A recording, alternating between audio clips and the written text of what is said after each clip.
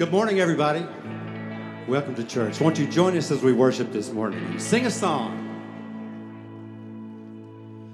I want to sing a song for you, Lord. Lord, for you I want to sing a song. I want to lift my voice to heaven. Listen to the angels sing along. Song of your faithfulness, song of your grace, and all your love and kindness to the glory of your name. Everything that's in me, Lord, listen to me say, I want to sing a song for you, I want to sing a song.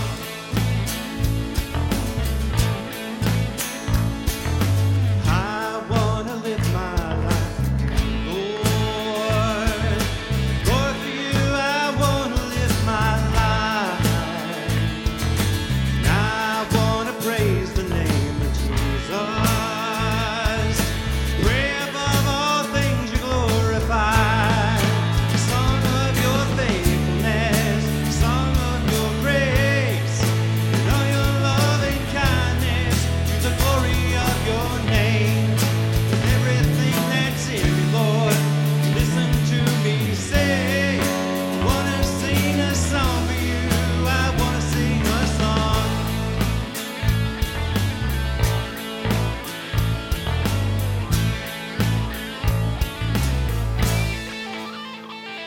And I sing about your mercy, and I sing about your love, your goodness, Lord, your righteousness. I want to sing a song of your faithfulness, a song of your grace, and all your love and kindness to the glory of your name. With everything that's in me, Lord, listen to me say, I want to sing a song for you, I want to sing a song of your faithfulness, oh, and all your love and kindness to the glory of your name. With everything that's in me, Lord, listen to me say, I want to sing a song for you, I want to sing a song. And we'll sing holy, holy, holy. We'll sing holy, holy, holy. We'll shout holy, holy are you, Lord Almighty. Yes, you are, Lord. And we'll sing holy, holy, holy. We'll sing holy, holy, holy. We'll shout holy, holy are you, Lord Almighty. And we'll sing holy, holy, holy. Amen. You may be seated.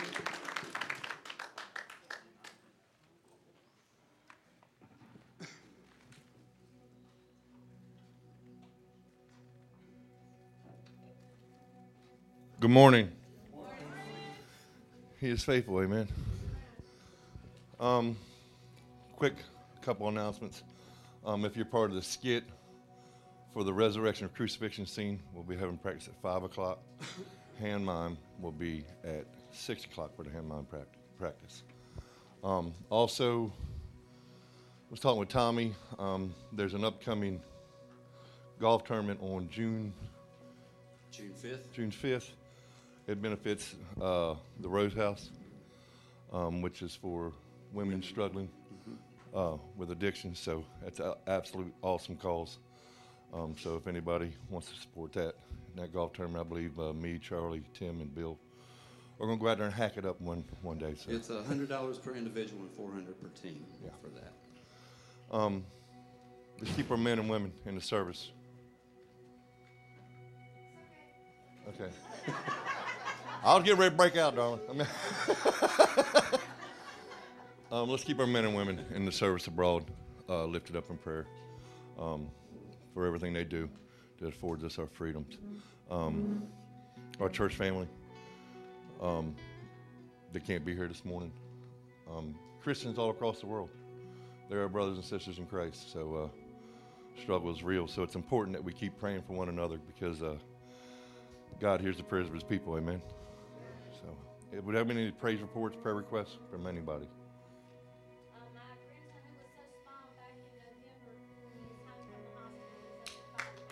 Amen. Your grandson's back home from the hospital. Amen. Ashley? He still has a feeding tube and oxygen, but he's fine. Amen. Just want to ask you guys to look at my friends that were here last week, the girls in Savannah. They have, I've spoken with them, and they have been, it's a church family that's been a blessing to you guys, to them, so I want to thank you guys for bringing them to the welcome, and they said that they love it here, and that they want to come back. Amen. So, they told me to tell you guys that how much they love you all and how much they lost away and stuff like that. Amen. Amen. Woo. That's powerful because it's our call to. They recognize us by the love we showed to one another. Amen. So. I want to keep Mr. Roy in your prayers. We checked him this morning, still hurting real bad. So just lift him up in prayer. Amen. I wish there was more we could do, but I don't know. We just have to. We'll just keep praying. I mean, that's the main thing we can do. We keep praying and just let God handle it. Oh, I have another thing. I talked to Mr. Kenny, or messaged Mr. Kenny. She said health-wise he's doing fine. Awesome. It's not like onset dementia. Right. She said the only one thing he does talk about is his church budget. All right. All right. Yeah. Did you have something? Just a quick thing, Dave is going in tomorrow morning to have a diagnostic procedure done on his neck. So if we could just pray for him and pray for the physician doing the procedure, as always, God's wisdom in this and the journey that we're on. A really close friend of mine, her sister is in the hospital with a heart attack and has now 2 stents. And my dear friend has been through so much in the last couple of years, so if you can just lift them up also. Amen. Anybody? Yeah. Okay. Rodney Lewis.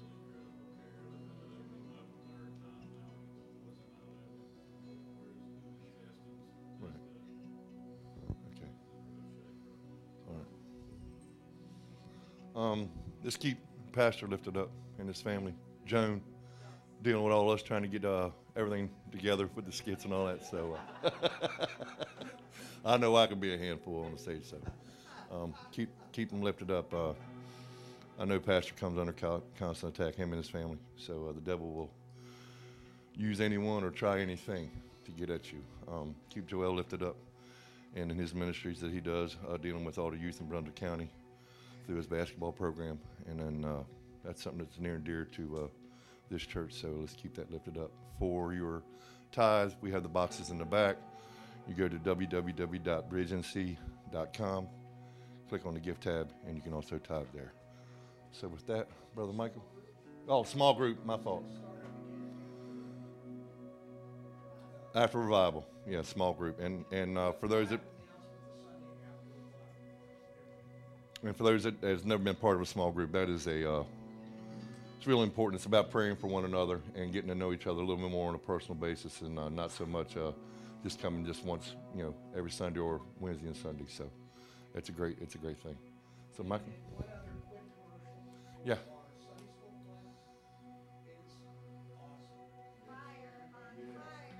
Awesome. Okay.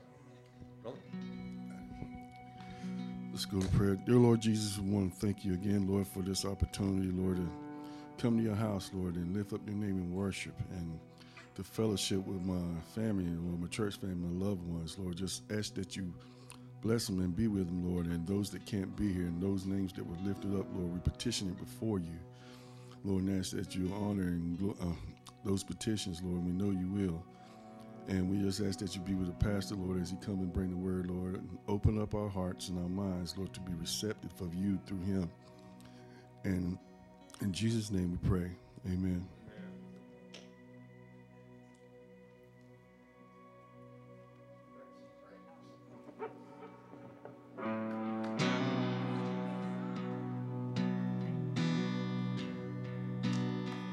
Oh, shame is a prison, as cruel as a grave.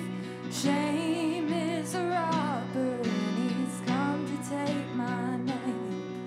Oh, love is my redeemer.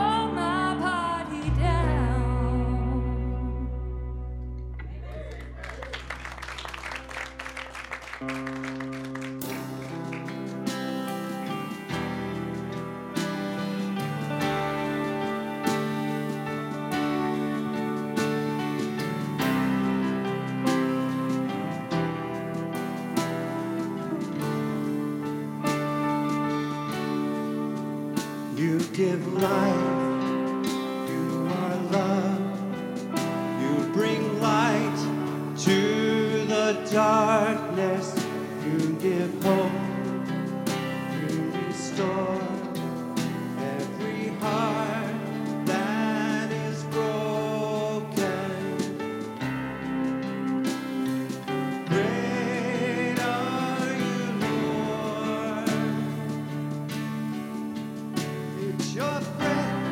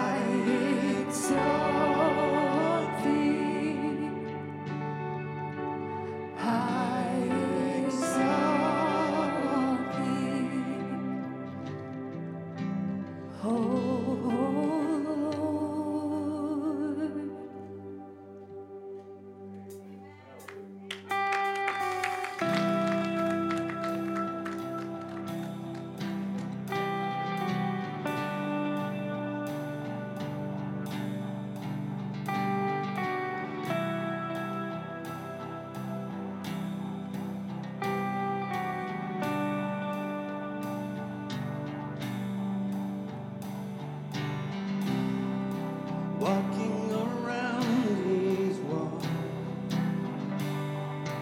I thought by now they'd fall, but you have never failed me yet.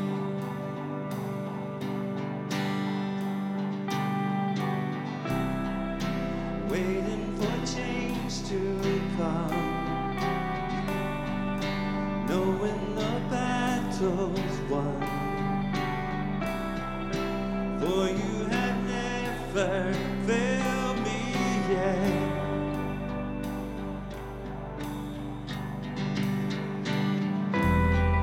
The promise still stands, great is your faithfulness, faithfulness. I'm still in your hands, this is my confidence, never failed me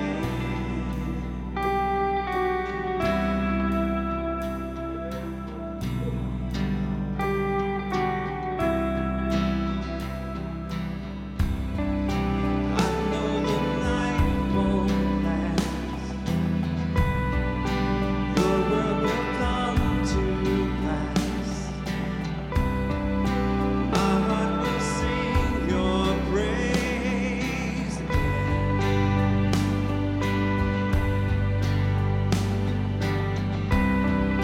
Jesus, you're still enough.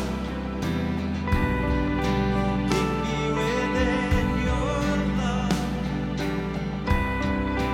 My heart will sing your praise again.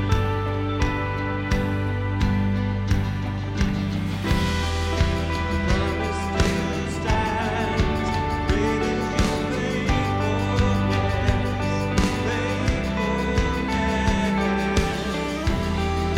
still in your hands, this is my confidence, never fail. Promise still stands, great is your faithfulness,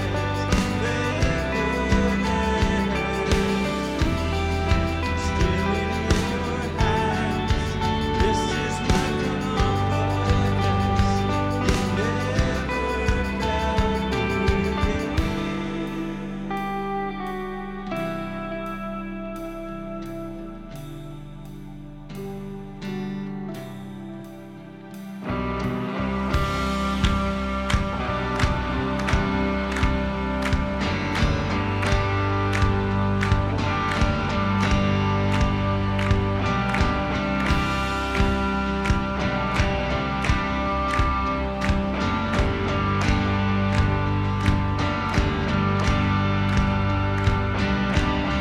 I see you move, you move the mountains. I believe, I see you do it again. You made a way when there was no way, and I believe, I see you do it again. I see you move the mountains, and I believe. I see you do it again. You made a way when there was no way, and I believe. I see you do it again. I see you move the mountains, and I believe. I see you do it again. You made a way when there was no way, and I believe. I see you do it again. I see you do it again.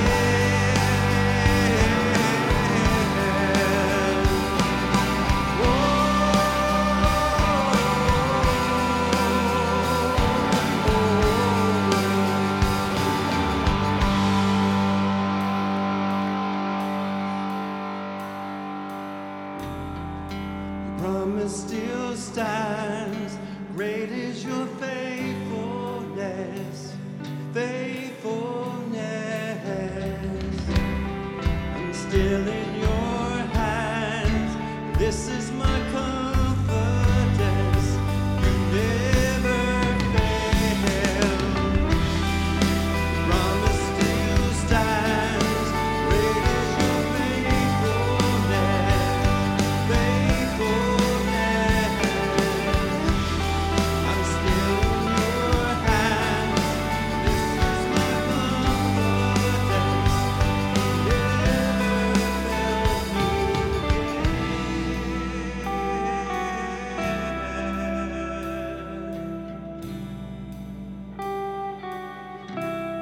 You never failed me yet. I never will forget. You've never failed me yet. I never will forget.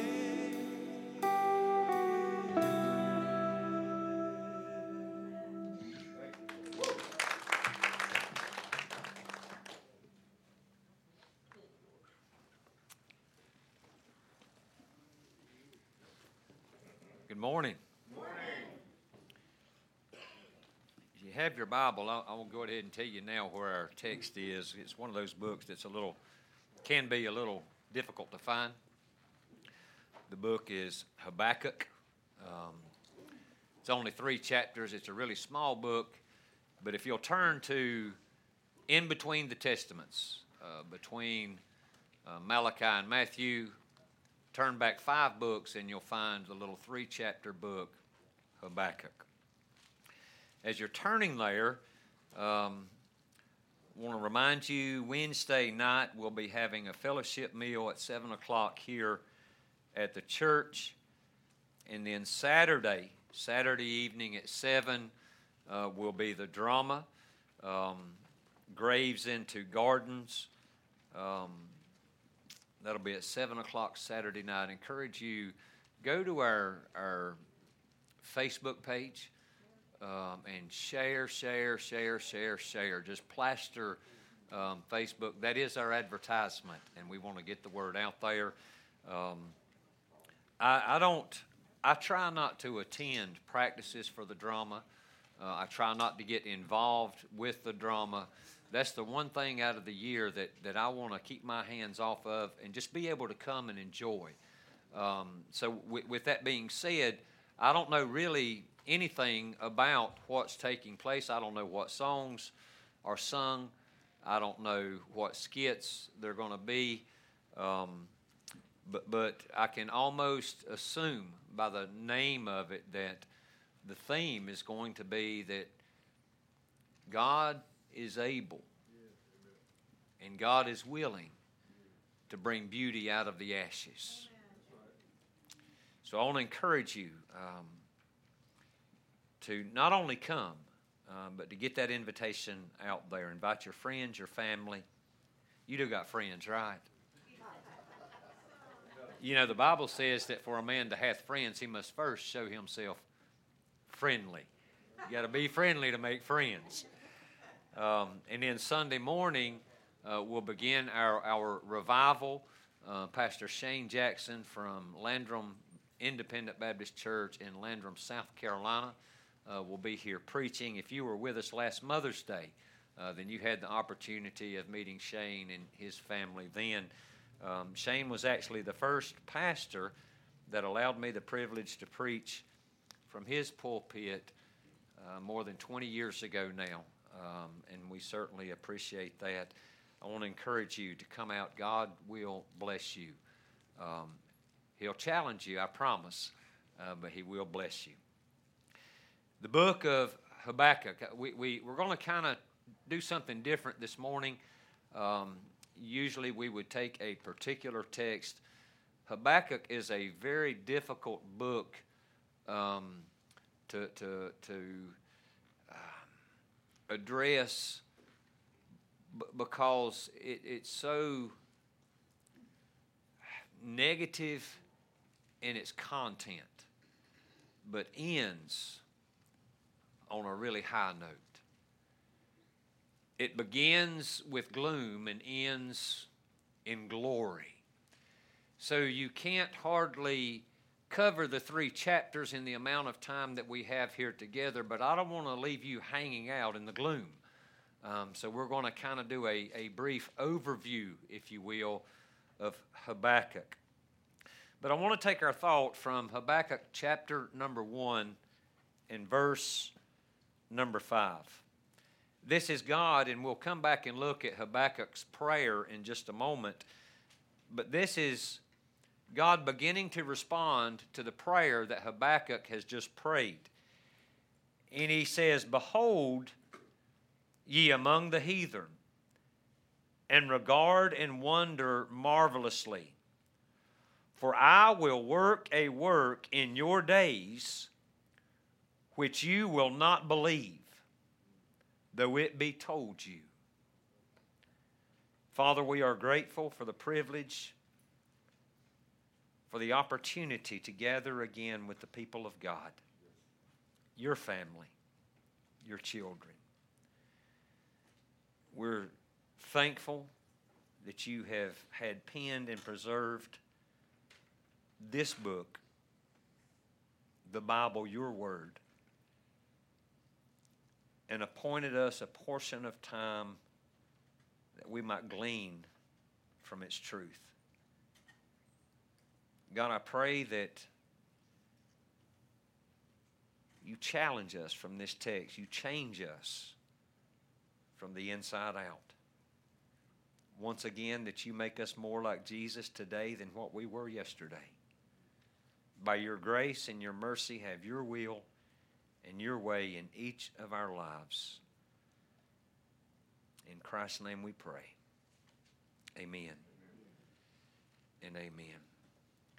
God's response to Habakkuk's prayer seems to describe where we find ourselves living in our current culture and context. God says to Habakkuk, I'm going to do something that you won't even believe, even though I'm telling you what I'm going to do. It carries the idea of Habakkuk finding himself in a place where he sees what God's doing and it just don't make any sense. Maybe there's one or two of you gathered here this morning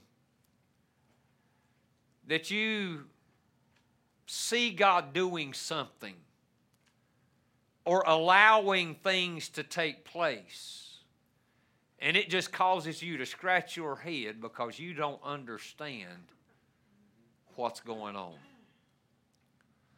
Habakkuk doesn't even recognize the country that he's living in anymore. Life has a way of happening. And if we're not careful, we'll find ourselves perplexed, overwhelmed, and confused about what's going on. Now, we don't know very much about this great prophet of God named Habakkuk, except for what's recorded in these 3 chapters. And then we know that he is quoted several times in the New Testament, and we'll get to that text shortly.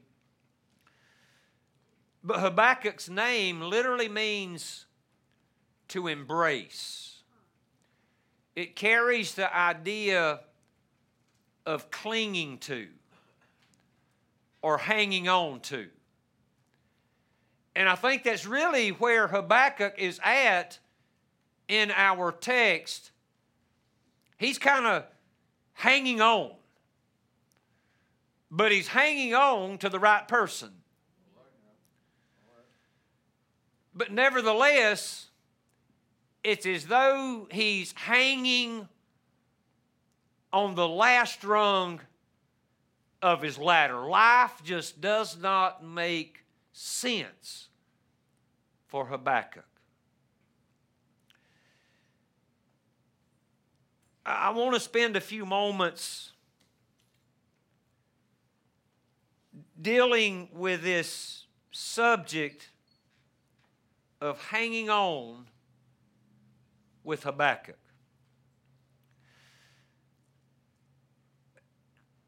Habakkuk was written somewhere around 620 BC. 620 years before Christ ever came into the world is when Habakkuk was preached and penned. That's more than 2,640 years ago that these words were first put into print.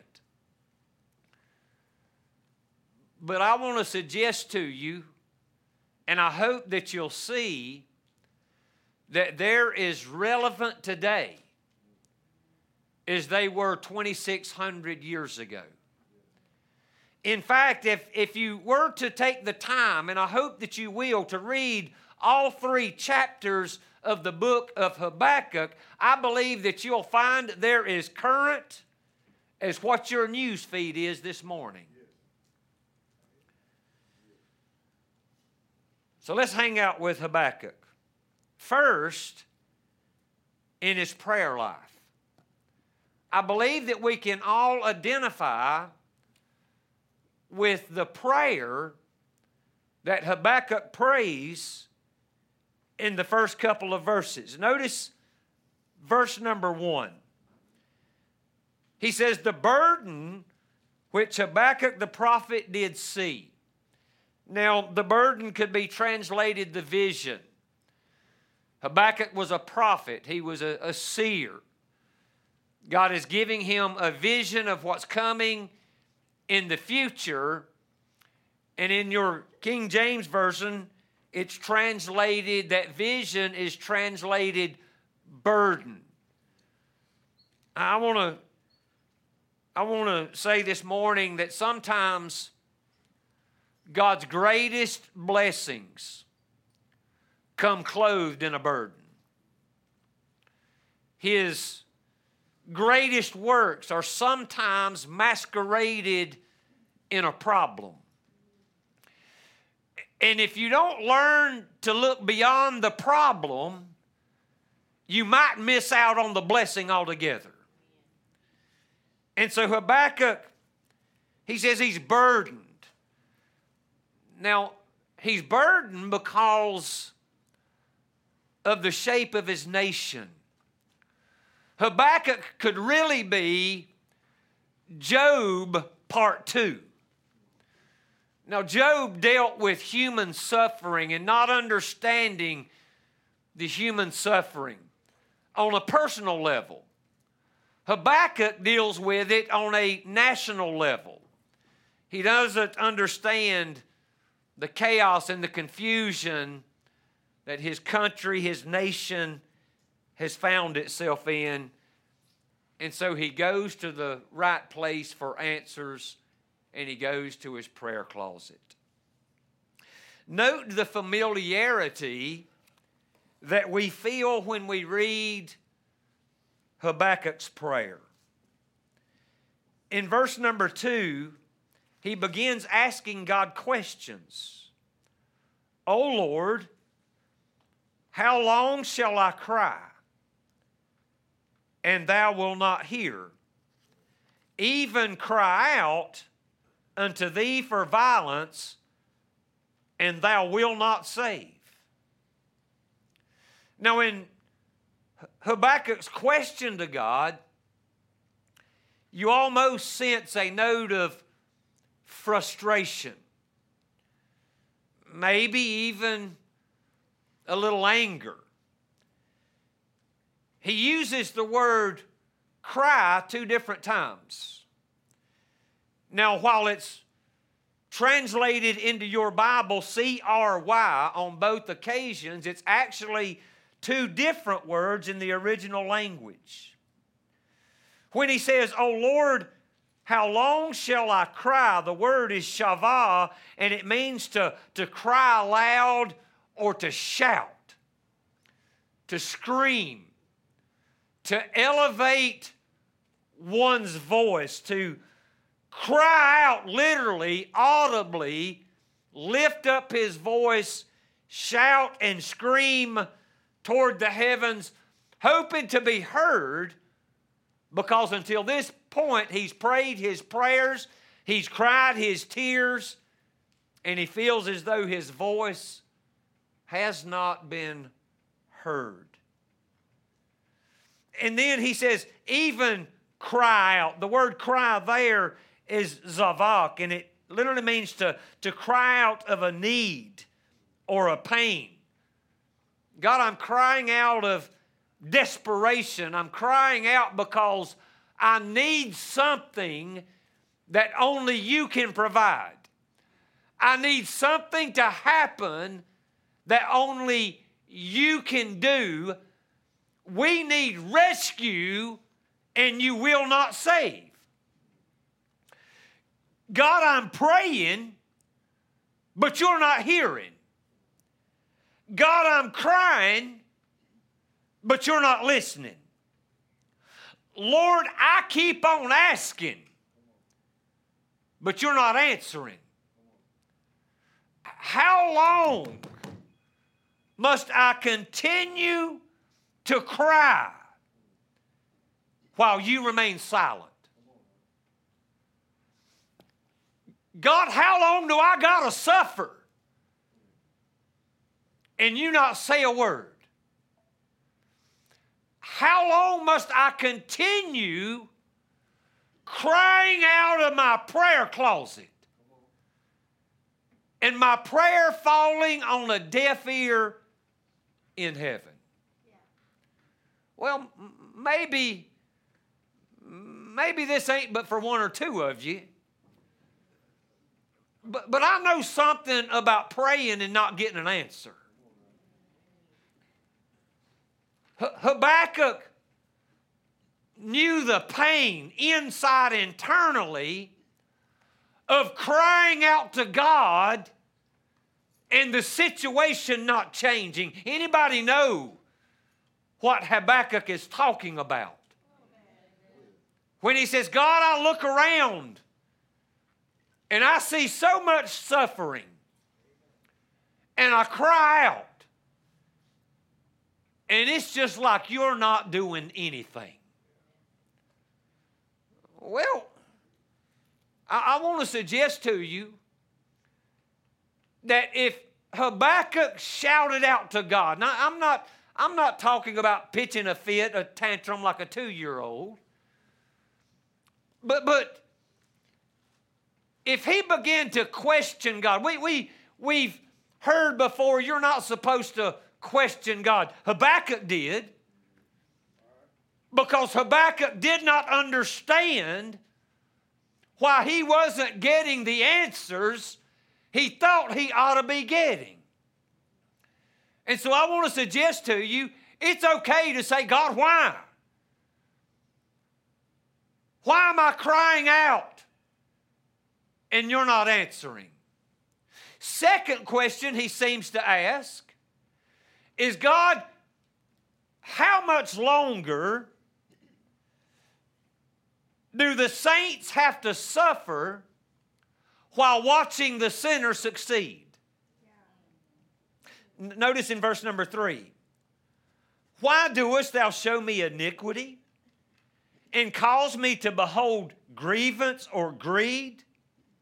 For spoiling and violence are before me, and there are that raise up strife and contention. Listen, therefore the law is slacked, become powerless, and judgment doeth never go forth.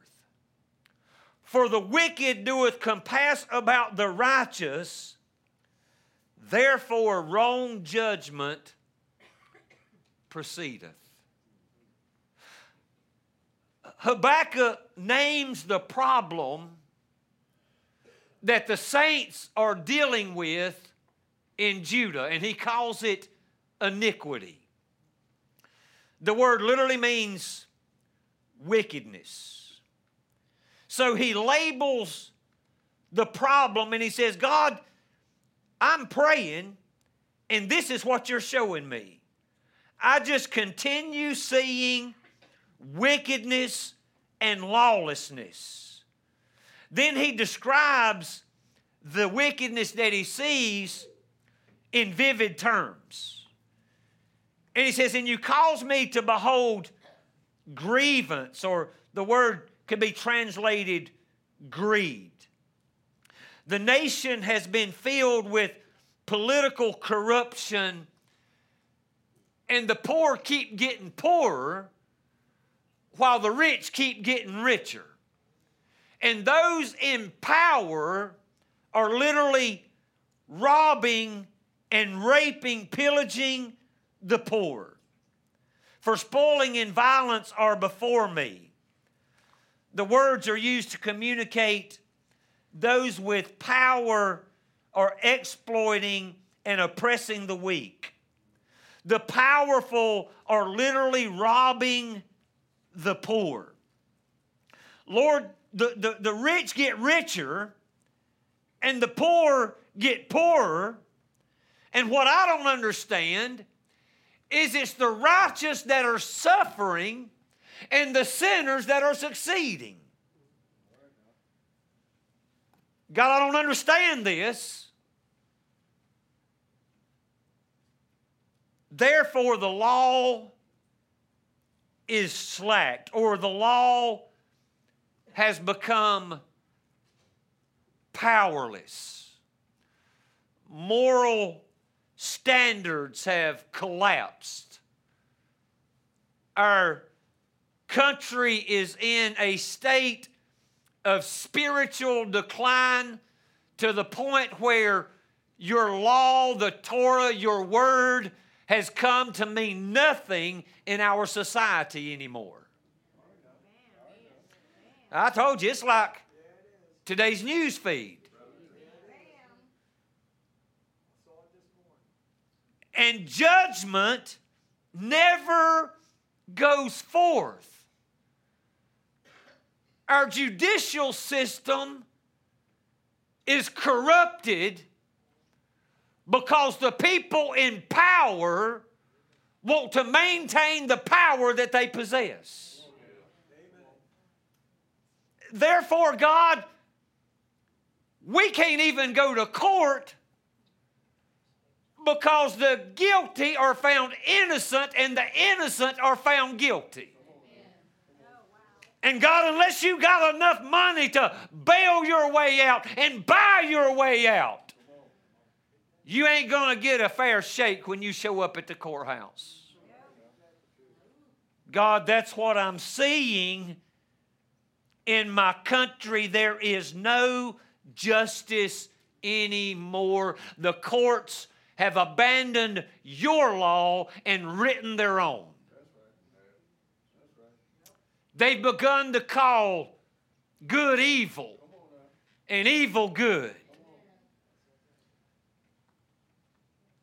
And Habakkuk looks at all of this and he cries out to God in his prayer closet, God, how long?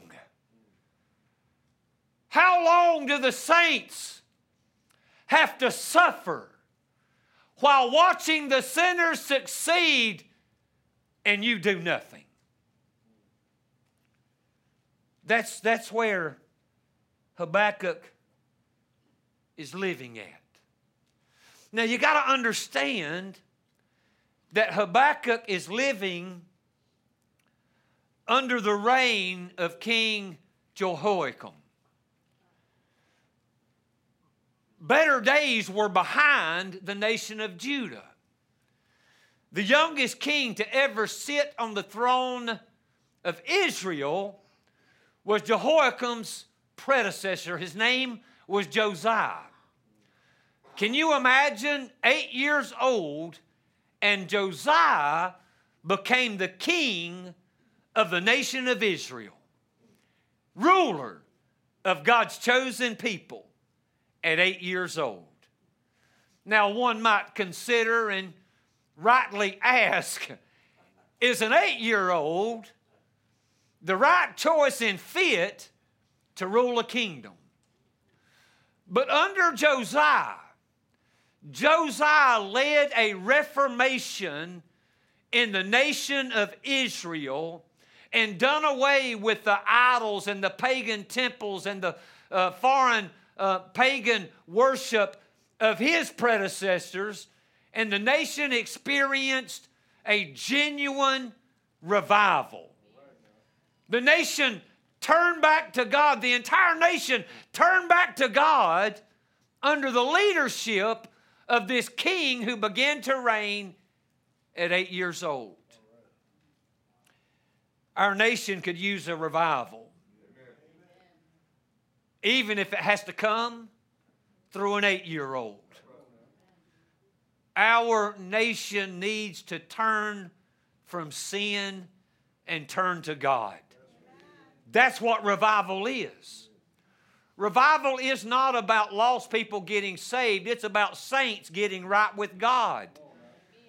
And God, through Josiah, called a nation to repentance. And it was one of the most glorious times and periods in the nation of Israel that they were right with God finally under King Josiah.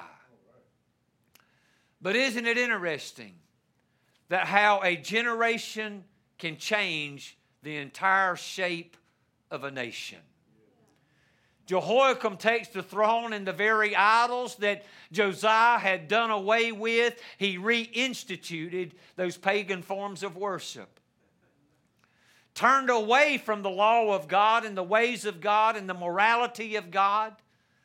And the nation began a spiritual decline, and that's where Habakkuk found himself living.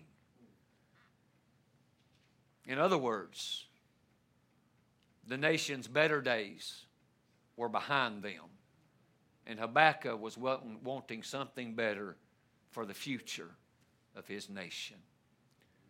That should be the prayer of every saint of God in our country right now. God, do something. God, move. God, act. God, we need you to save us, and you're still not rescuing us. When I look at the shape of the political climate, the moral decline within our country, over just my generation, my lifetime, I cannot believe how far we have fallen as a nation. That's Habakkuk's prayer. In his prayer, he's perplexed. He looks around and he sees how bad things are, and what perplexes him is it seems like God's just not doing anything about it. What he wants is justice. Literally, what he's asking for is judgment. God, show us justice. Make that which is wrong right again. Turn us back to you, because I know we've turned away from you. That's his prayer.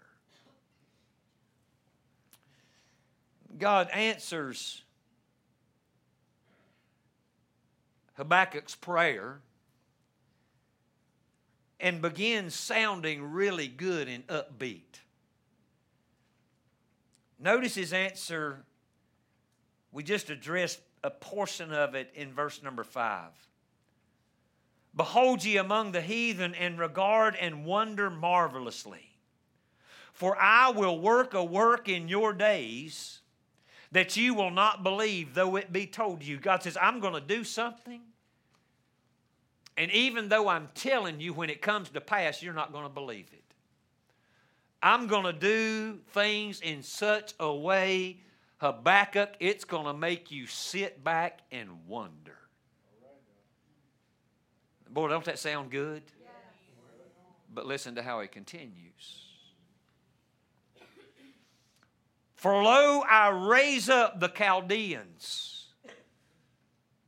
Another translation might read the Babylonians, the same people. Nebuchadnezzar. Here's what he describes. Lo, I will raise up the Chaldeans, the Babylonians, that bitter and nasty nation, which shall march through the breadth of the land to possess the dwelling places that are not theirs. They are terrible and dreadful. Their judgment and dignity shall proceed of themselves. Their horses are also swifter than the leopards, and are more fierce than the evening wolves. And their horsemen shall spread themselves, and the horsemen shall come from afar, and they shall fly as the eagle that hasteth to eat.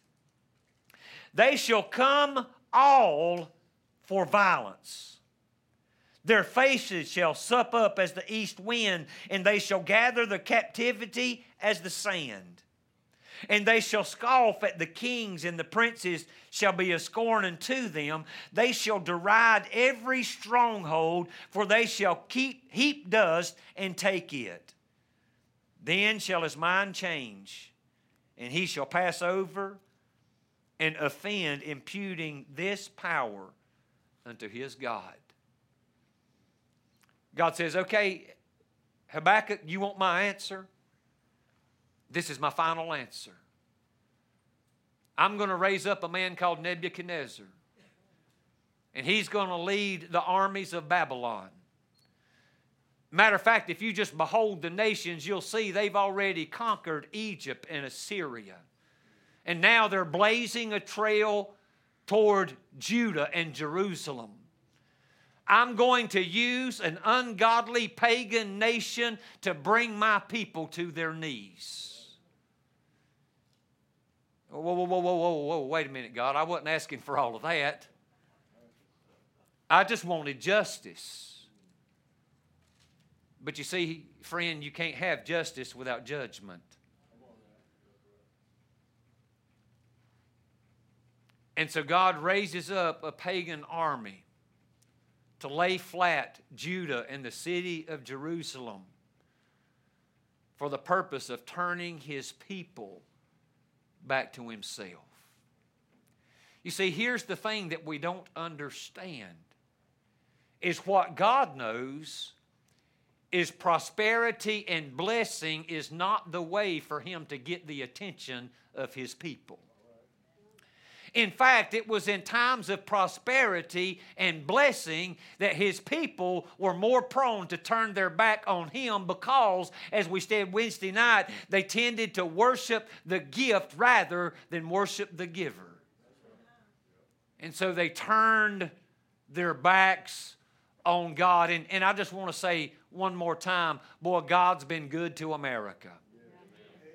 He's blessed us like no other nation on this planet, and we, like the nation of Israel, have become guilty of worshiping the gift and forgetting all about the giver.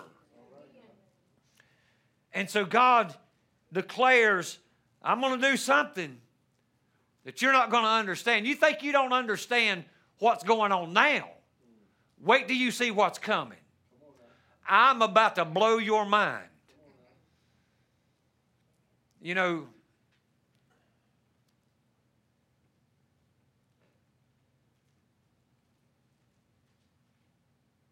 (911), I believe, was God's wake-up call to America. Now, a lot of preachers got in a lot of trouble for making that very statement in that moment and at that time. But whether God caused it or allowed it, he did allow a handful of terrorists to bring our entire nation to our knees. Now Habakkuk is praying that God would restore justice, that God would turn His people back to His word and back to His law and back to a system of morality that was reflective of the morality of God. And God says, this is how I've got to do it, Habakkuk. I got to allow my people to suffer, because until they have suffered, they will not turn back. And this just literally, it perplexes Habakkuk, this man of God, this prophet. He doesn't understand why God would use a pagan nation of wicked people to judge His own people, the nation of Israel. But he does recognize God's sovereignty in the judgment process. Notice verse number 12. Art thou not from everlasting, O my Lord, my God, mine Holy One? We shall not die, O Lord, thou hast ordained them for judgment. And Almighty God, thou hast established them for correction. Thou art of purer eyes than to look on evil, and cannot look on iniquity. Wherefore lookest upon them that deal treacherously, and holdest thy tongue when the wicked devoureth the man that is more righteous than he? Habakkuk says, God, I know that you're holy and that you're just. And I don't even pretend to be able to understand why it is you see the need to send somebody, some people more wicked than what we are to bring us to our knees. The one thing that I do know is you are holy, you're just, and what you do will be right. So when we don't understand, what we do know is that whatever God does, whatever God allows, it'll be right. And if it brings our nation to its knees, it'll be good. Amen? I don't believe, and that's why I wanted to preface this statement, that I don't believe God has been any better to any country on this planet than He has America. And it has been suggested, the idea has been entertained, that America has become deserving of judgment. And many ask the question, why has God yet to judge America? I want to submit to you this morning that America is experiencing the judgment of God as we gather here in church this morning.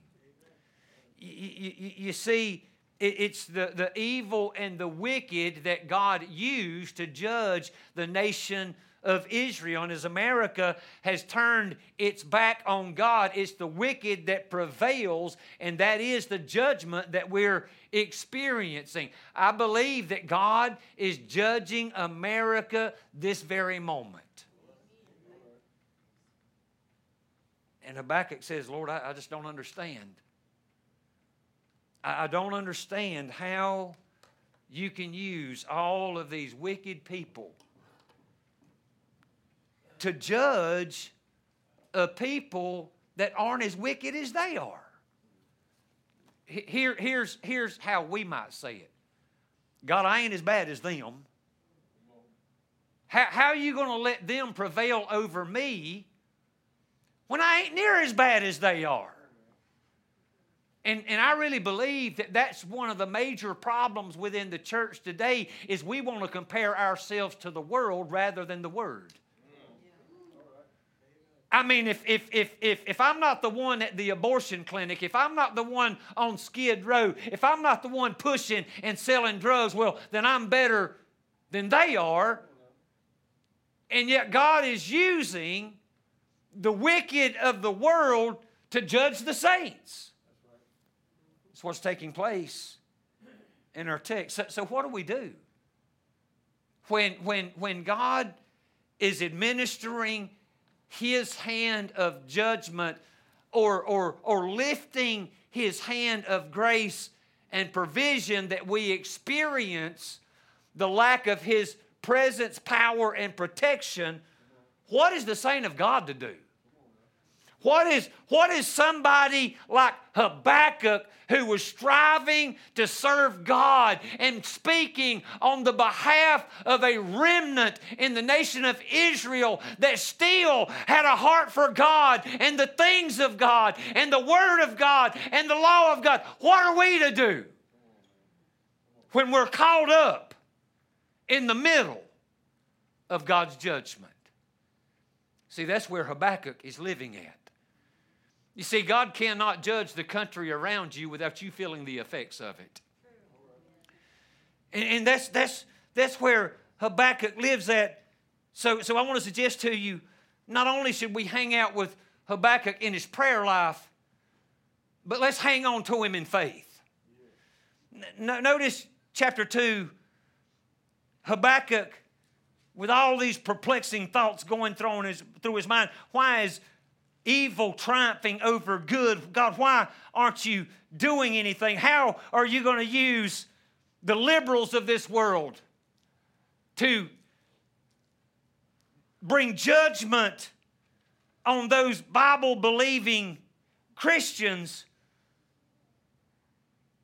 Habakkuk says, I will stand upon my watch. Sometimes you just got to stand. No, I didn't say cave, give up, throw in the towel. You got to stand. I will stand upon my watch.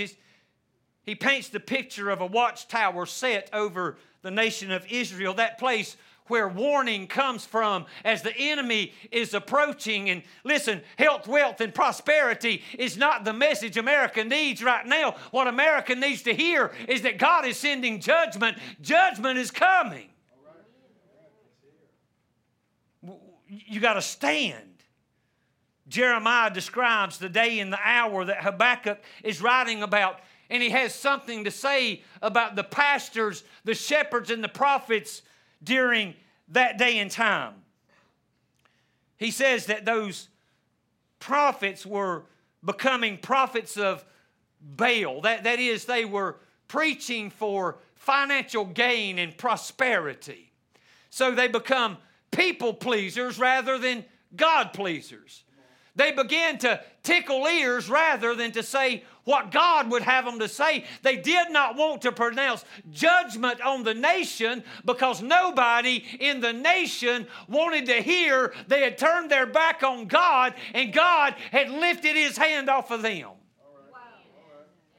And so they began to preach to please the masses. And our churches are full of it today. I never dreamed that we would be living in a time where in the pulpits of what used to be conservative, Bible-believing, evangelical churches, that the gospel has been compromised. That the truth of God's Word has been set to the side. I never dreamed we would find ourselves living in a time where the church would legalize what God's criminalized. Where pastors would stand in pulpits and declare that women have a right to choose and slaughter their babies in their mother's womb. I never dreamed that we would find ourselves living in a time where churches across America would become sympathizers of sodomites, proponents of perverts. I know it's hard, but it's the truth. In the nation of Israel, their prophets closed their mouths except to open them to please the people. And God said, for that very reason, judgment's coming. I'm not only going to judge my people, I'm going to judge those prophets. Habakkuk says, you got to take a stand. I will stand upon my watch and set me upon the tower, and will watch to see what he will say unto me, and what I shall answer when I am reproved. I'm just going to watch and wait on my answer. Literally, wait on the promise. Wait on God to fulfill that which he said he's going to do. And the Lord answered me and said, write the vision and make it plain upon tables, that he may run that readeth it. For the vision is yet for an appointed time, but at the end it shall speak and not lie. It will surely come, it will not tarry. Let me sum that up in just one phrase. God will judge sin. You can count on it. That is as sure as any promise that we have laid out in the Scriptures, is there is a day coming, an appointed time, when God will judge sin. On a personal level, the Bible says it is appointed unto man once to die, but after this, the judgment. I believe God would have me declare unto you that you're not going to live forever this side of eternity. There is an appointed time where you'll draw your last breath, where your heart will beat for its last time, where you'll close your eyes only to open them in eternity. And after this, the judgment. Habakkuk wants us to understand that God's judgment is sure. It will happen in its appointed time. So the question that we need to ask this morning is just really quite simple. Are you ready to meet your God? Are you ready to stand before God in judgment? You see, sinners will stand before God in judgment, give an account for the lives that they've lived here in time. Don't forget, saints will also stand before God in judgment at the bema seat of Christ and be rewarded according to the deeds done in their body. Listen, friend, are you ready for judgment now?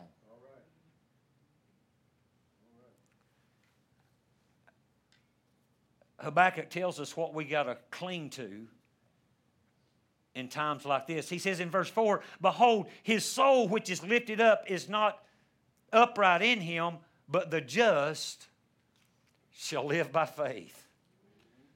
What do we do? I mean, when we look around and, man, we truly see saints suffering, sinners succeeding. It seems like life just doesn't make sense. What's supposed to be ain't no more. Good's called evil and evil's called good. What do? Habakkuk says, I'm just going to hold on to my faith. I'm just going to keep on believing God. I'm going to trust God for His promises. I'm going to cling. He's going to live up to His name. I'm going to cling on to my faith. And listen to me, sometimes that's what you got.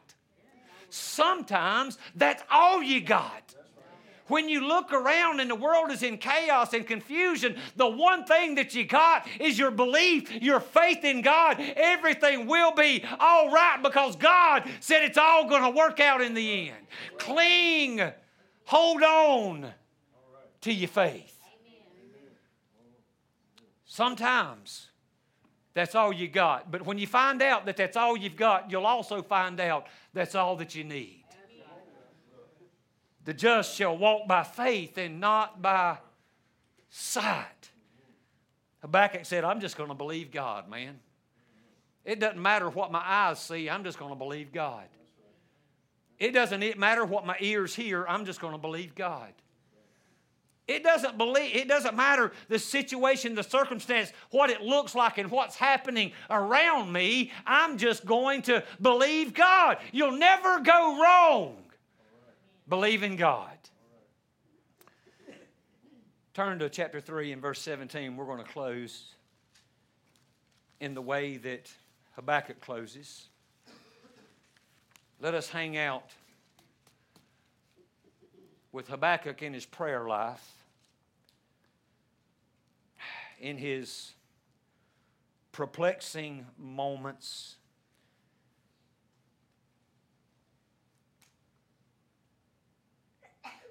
and in his praise.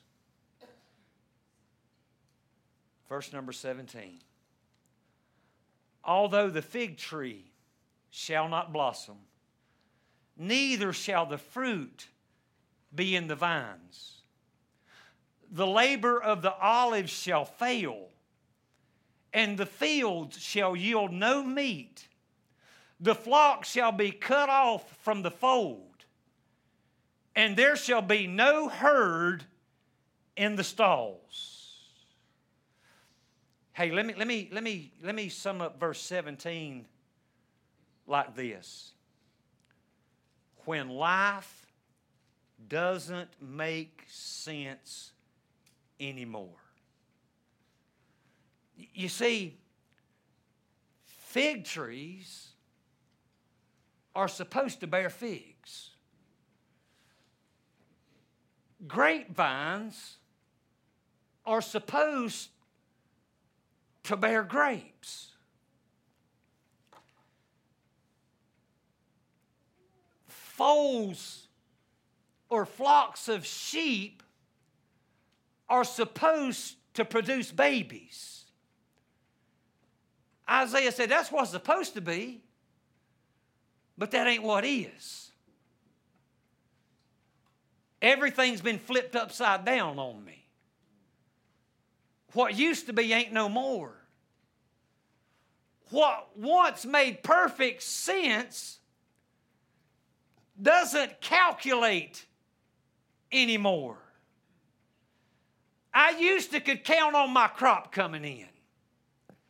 I used to could count on a full day's work left me with a full day's pay. There were some things I used to could trust in that I just can't trust in anymore. Life just don't make no sense. So what does he conclude? Verse 18. Yet I will. Somebody say, me too. Me too. Yet I will rejoice in the Lord. I will joy in the God of my salvation. Aren't you glad that God saved you? Listen, he says, I'm looking at a political nightmare. This country's falling apart. The poor are getting poorer. The rich are getting richer. I can't pay my taxes. I can't keep up. If I go to court, they're going to throw me in jail. But this one thing I know, God saved me. And in that, I'm going to rejoice. In that, I'm going to lift up my hands. In that, I'm going to worship and give Him glory. Because it don't matter what's going on around. I remember what went down. God saved me. Listen to me. You need to worship regardless of what's going on. Regardless of the way things look. He says, I'm just going to worship God because if He'd never done anything else for me, there was a time I needed a rescue and God came through when nobody else could. I needed to be saved and God saved me. I will rejoice in the Lord. I will joy in God who saves me. I will rejoice in the strength that He provides. The Lord God is my strength, and He will make my feet, listen to this, like hinds' feet. Look to your neighbor and say, you a mountain goat.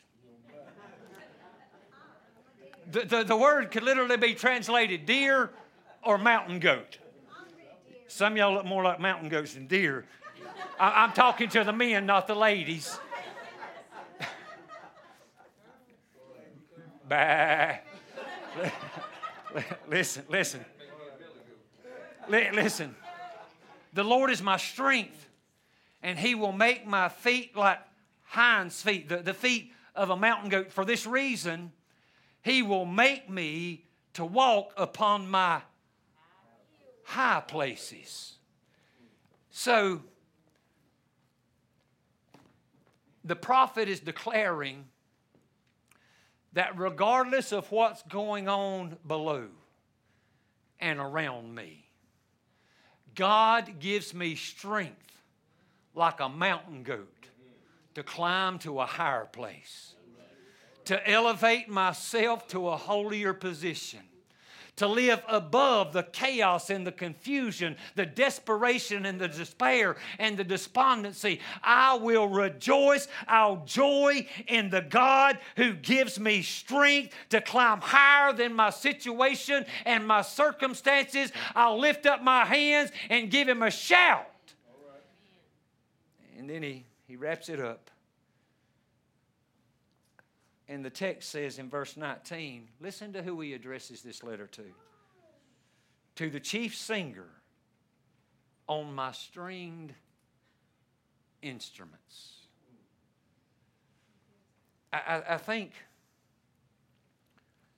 Habakkuk is sending this off, this message about hanging on in times of suffering, about experiencing real pain and struggles and trials,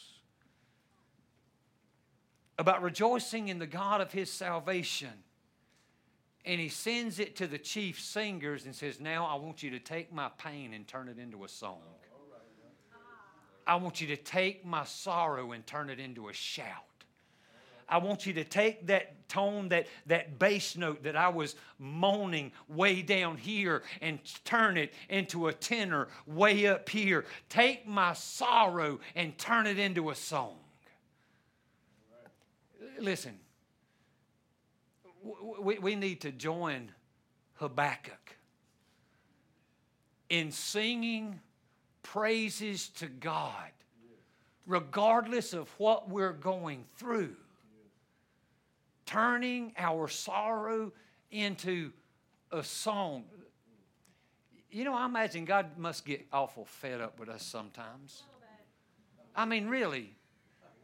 Maybe it's just me, but I've noticed that, you know, in my Christian walk, there's been some times when I've been through some stuff. Anybody know what I'm talking about when I talk about going through stuff? I mean, even as a Christian, if somebody told you that if you just get saved, everything would work out good for you, they lied to you. I've learned, man, I probably go through more stuff now than I did before I ever got saved.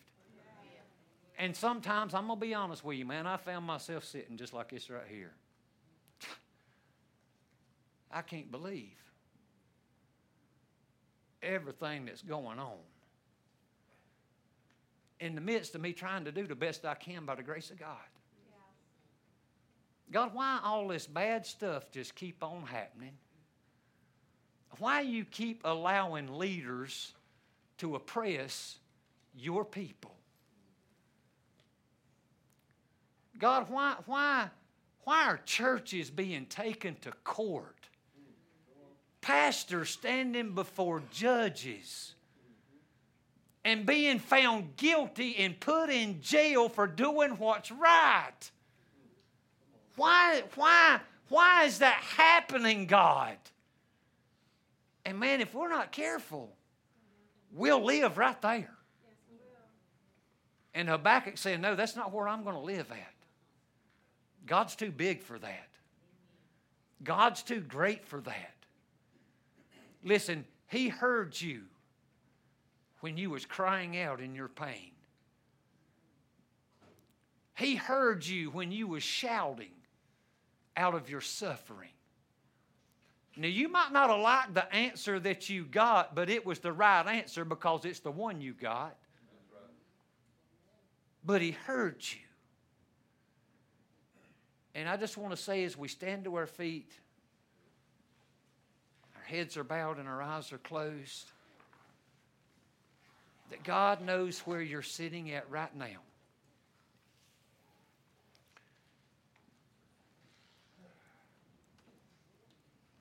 He knows exactly, as he did with Habakkuk, what it is you're going through.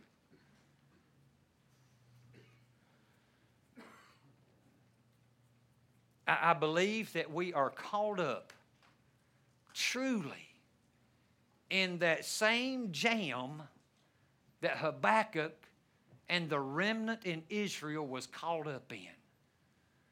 God was judging his nation, and even the saints were feeling the effect of it. And so here's what we got to determine. Tommy, what are we singing, brother?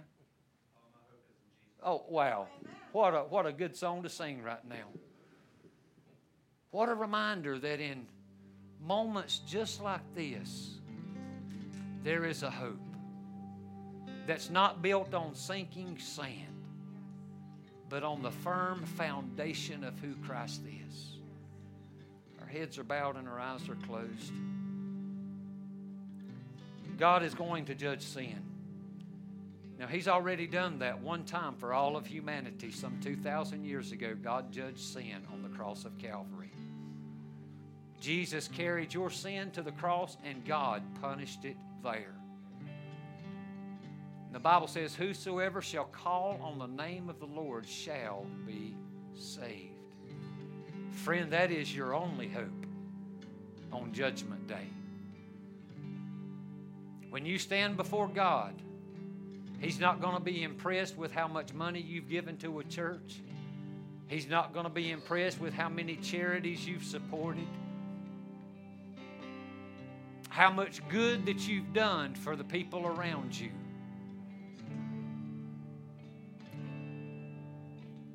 The only solution for judgment is the just shall live by faith. God, I believe that Jesus died on the cross to pay for my sins. God, I have faith that he rose again the third day after he was buried. He rose to life.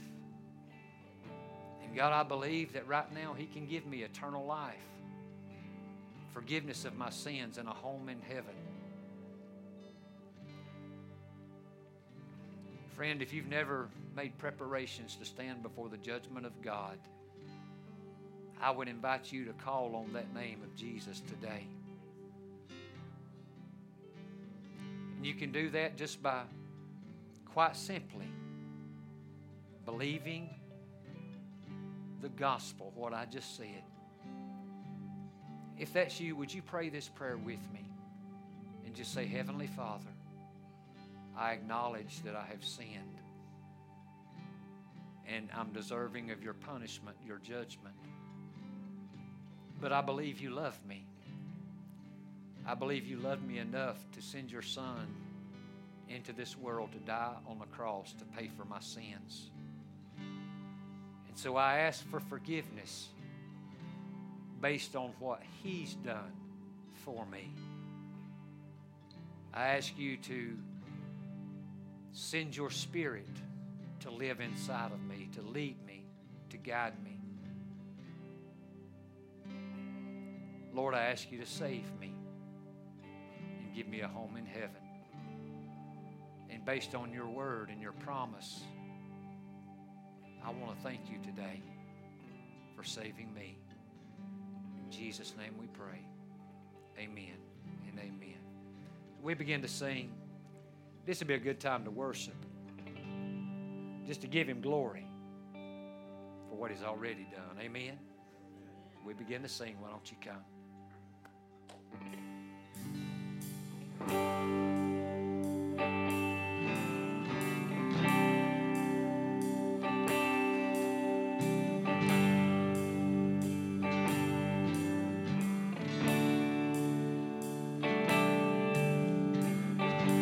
I've been held by the Savior. I fell far from above.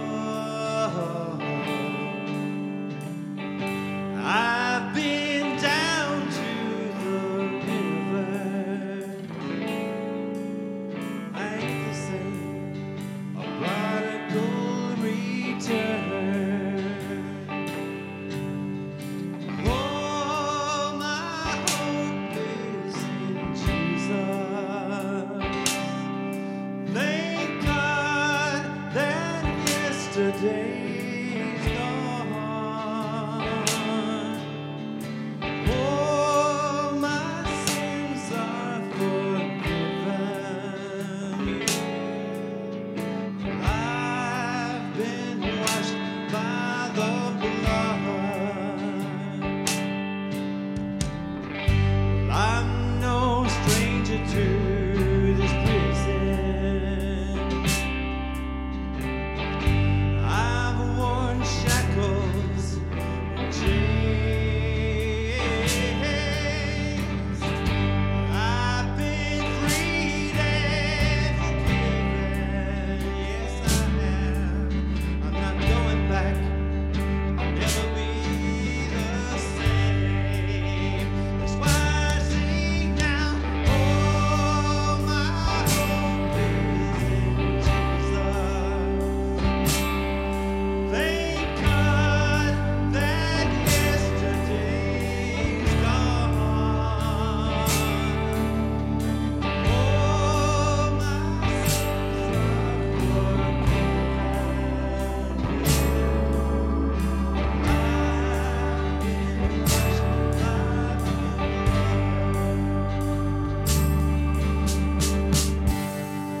There's a kind of thing that just breaks a man. Breaking down to his knees. God, I've been broken more than a time or two. Yes, Lord. And then he picked me up and he showed me what it means to be a man. Come on and sing now. Oh, my hope is in Jesus. Thank God that yesterday's gone. Oh, my sins are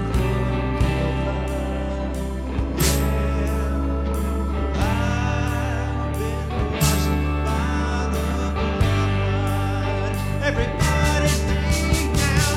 Oh, my hope is in Jesus. Thank God that yesterday's gone.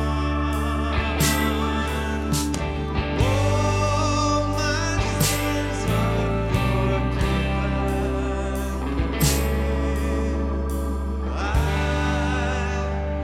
I've been washed by the blood.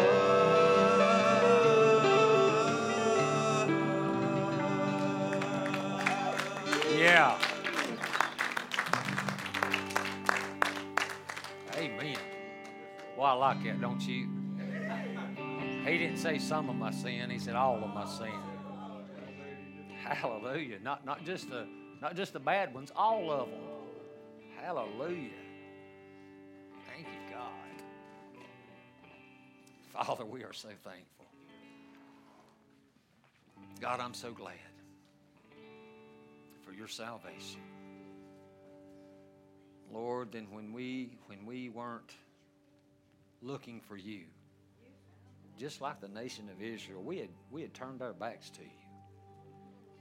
But you tracked us down, called us to yourself by your grace and your mercy. And Lord, I pray even now, saved as we are, turn us to you. With all of the distractions in this world, I pray that you just continually turn us to you. Cause your face to shine upon us. May your grace abound. We are so thankful for your great love. And God, I pray that you help us, Lord, that we would learn more and more to love like you love, to be as forgiving as you are, to be ministers of the gospel of grace. Lord, we pray with Ashley this morning. Let our light so shine before men on earth that they might see our good works and glorify our Father which is in heaven. God, we really believe you can use what we do to save lost people. Help us to be a part of what you're doing in this world. Father, we pray yet again for Brother Shane Jackson.